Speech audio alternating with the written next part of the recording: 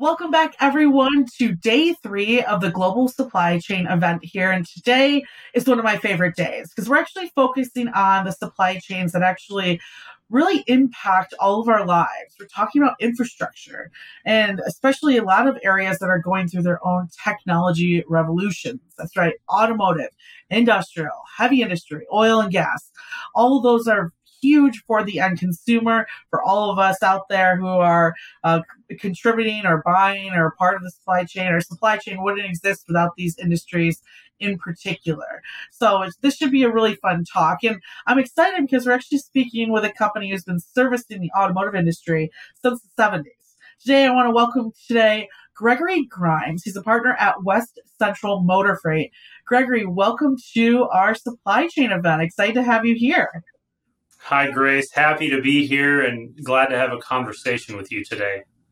Yeah, this should be really exciting, especially for a lot of the challenges that your company has spent literally decades looking to help solve, and especially an industry that's in the last, 2 years has had to really think twice about how it's really building its own infrastructure and its own supply chain with suppliers and vendors as well. And let's just start kind of overall for you. What are some of the challenges of providing logistics services to the automotive industry today? Yeah, that's a great question. The biggest hurdle that we see currently is rebounding from COVID-19. Even though we're almost 3 years out now from 2020, helping that industry get back to a well-managed inventory level has been our biggest challenge. We still see some delays in some of the vessel shipments that come overseas. That still wreaks havoc on the supply chain. Some of the pre-COVID-19 transit times, that we got accustomed to seeing were about 30 days. At the height of COVID, origin to destination shipments could take 120 days. Now we're seeing anywhere from 45 to 60 days, but for some of our clients, that still isn't fast enough. We have seen a transition from some of those ocean shipments to air freight, and that can significantly increase the cost, as you know, but some of our clients are willing to offset that increase in price due to increasing their inventory levels at a faster pace than maybe some of their competitors. So still, we're seeing effects of COVID-19 as a challenge that we have to face on a day-to-day basis. And you service various parts and pieces of the automotive supply chain, from brakes to seatbelt restraint systems to even like the sheet metal needed for suspension systems. Do those problems differ based on exactly what piece of that vehicle you're helping move at the end of the day? They do. And the sourcing location that we get those raw materials from is one challenge, but also labor shortages is going to be the second hurdle that we face. If the materials are coming overseas from China, we'll have delays either in transit or maybe at the port or some of the drayage warehouses. If we do see products that cross the border from Mexico, there's always labor shortages there and border issues that we have to face. So, depending on the specific product, that we're trying to move and source for our client, the challenge is going to differ based upon what type of material that we're moving. Yeah, and it's interesting because I've done small parts, probably more of like the sheet metal side of the business when it comes to the automotive industry, and it takes a lot of risk as a logistics provider in order to service it, especially when it comes to how you're paying carriers and the type of modes. Right, you touched on air freight as well in shipping that. If a company was interested in looking to support the automotive sector's logistics chain, what risks come with that business as well? I think the two risks that any company will have to face is reputation and revenue, the two R's. When you work in the automotive industry, there's an inherent pressure and stress that comes with moving these shipments. If your network that you've built isn't capable of supporting the high pressure freight or maybe team oriented freight, you may miss those shipments. If you miss a shipment or have a delay in a delivery, it can cause a line down scenario that costs our clients revenue, and then it damages your reputation. West Central has really relied on our network that we've built, for over the past 40 plus years. When our drivers or our customers have a problem, they pick up the phone and they give us a call, really day or night. There's no after hours app. There's no portal chat that they have to wait.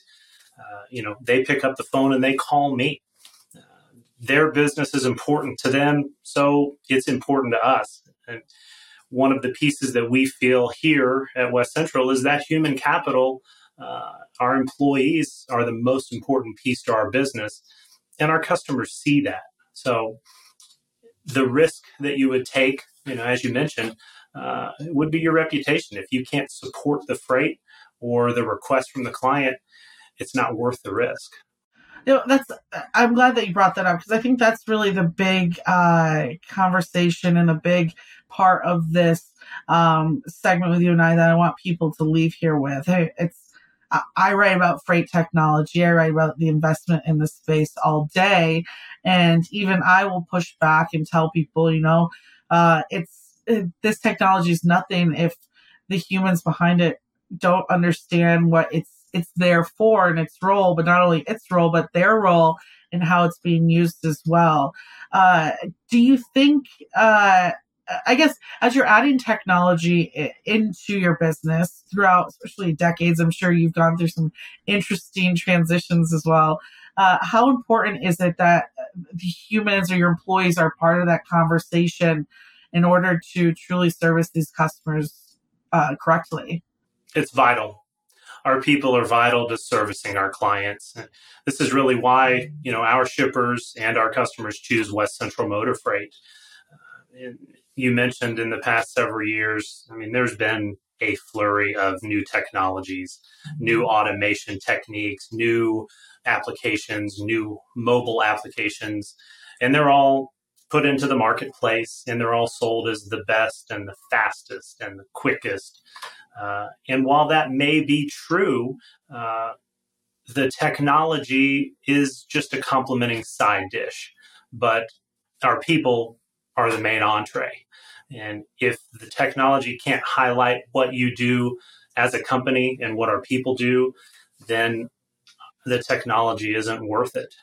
And I think West Central is proof of this. For 47 years, our business model has been to take care of the customer and service them, with our experience and integrity, and use the technology to complement that. Yeah. What type of roles do you have, and maybe even hiring today, but roles that are available that are important for that piece, right? How does the operations or sales play differently into providing that human interaction to help solve problems for your customers? Yeah, we utilize both our people and technology in various ways. I know one of the advancements that we have relied upon heavily in the past several years is using a visibility option. We partner with Trucker Tools, and we've had a great relationship with them over the past several years. So both our sales and our operations folks utilize that software to either show the type of visibility that is available, or to show what we can do if you choose to move a shipment with West Central. That type of visibility and open communication allows our clients to trust us. When we let them know a truck is in El Paso, Texas, we can show them that a truck is in El Paso, Texas. And then once we build that trust, if there is an issue or a problem, they know that we're being open and transparent with them. And that's both on the sales side and the operations side.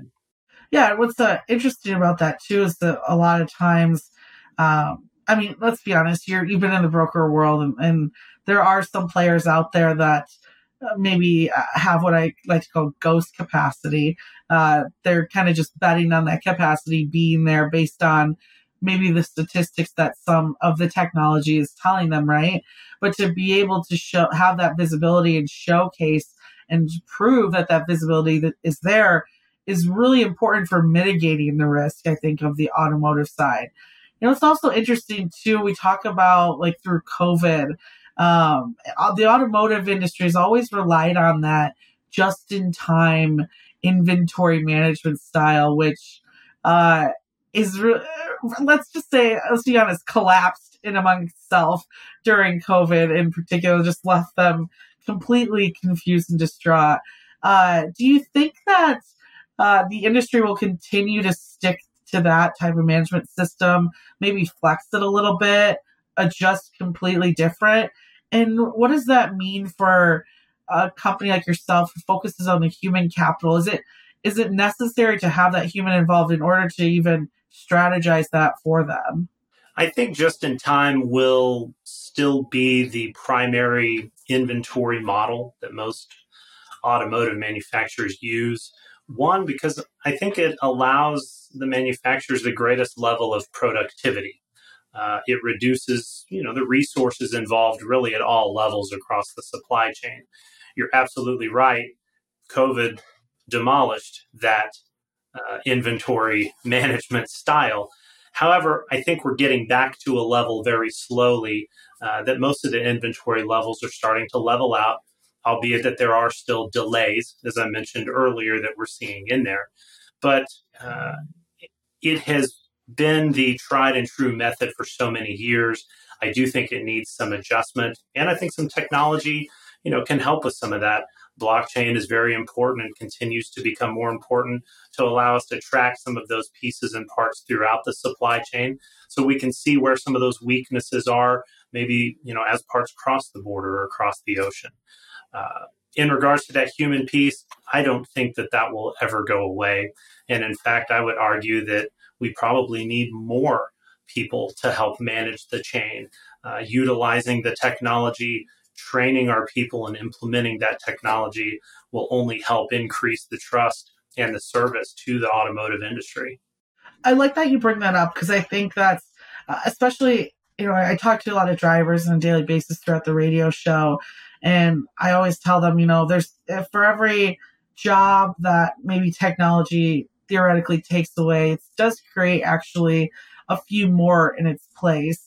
And I'm happy that you understand that as well as a leader at West Motor. Now, where do you see maybe new roles coming into play or maybe logistics companies investing deeper into when it comes to the roles that humans will be taking that also combines with that technology? Where do you see maybe different departments growing and being a bigger piece of the pie compared to that like traditional sales operations, hopefully not cradle to grave situation that some have been focused on in the past? I think an area of growth would be in that software engineer or data engineer field. As the brokerages move to more technology based, if the software isn't working or if it's not complementing your main entree, as I mentioned earlier, then it makes your job difficult and it makes servicing the client difficult. So I do think there's opportunities there to have, data engineers or code writers or software engineers to come and, be employed within the freight brokerage right alongside a sales or an operations individual. So in terms of growing the companies, I think you'll see, freight brokerages hiring sales and hiring software at the same time to use them together to help grow their business. I completely agree. It's like we said, right? You might not be hiring these huge sales classes, but you might be hiring what I think is even more important, a sales guru, someone who's going to be able to hit that ball out of the park, but is supported by these analysts or data engineers that help bring it all together.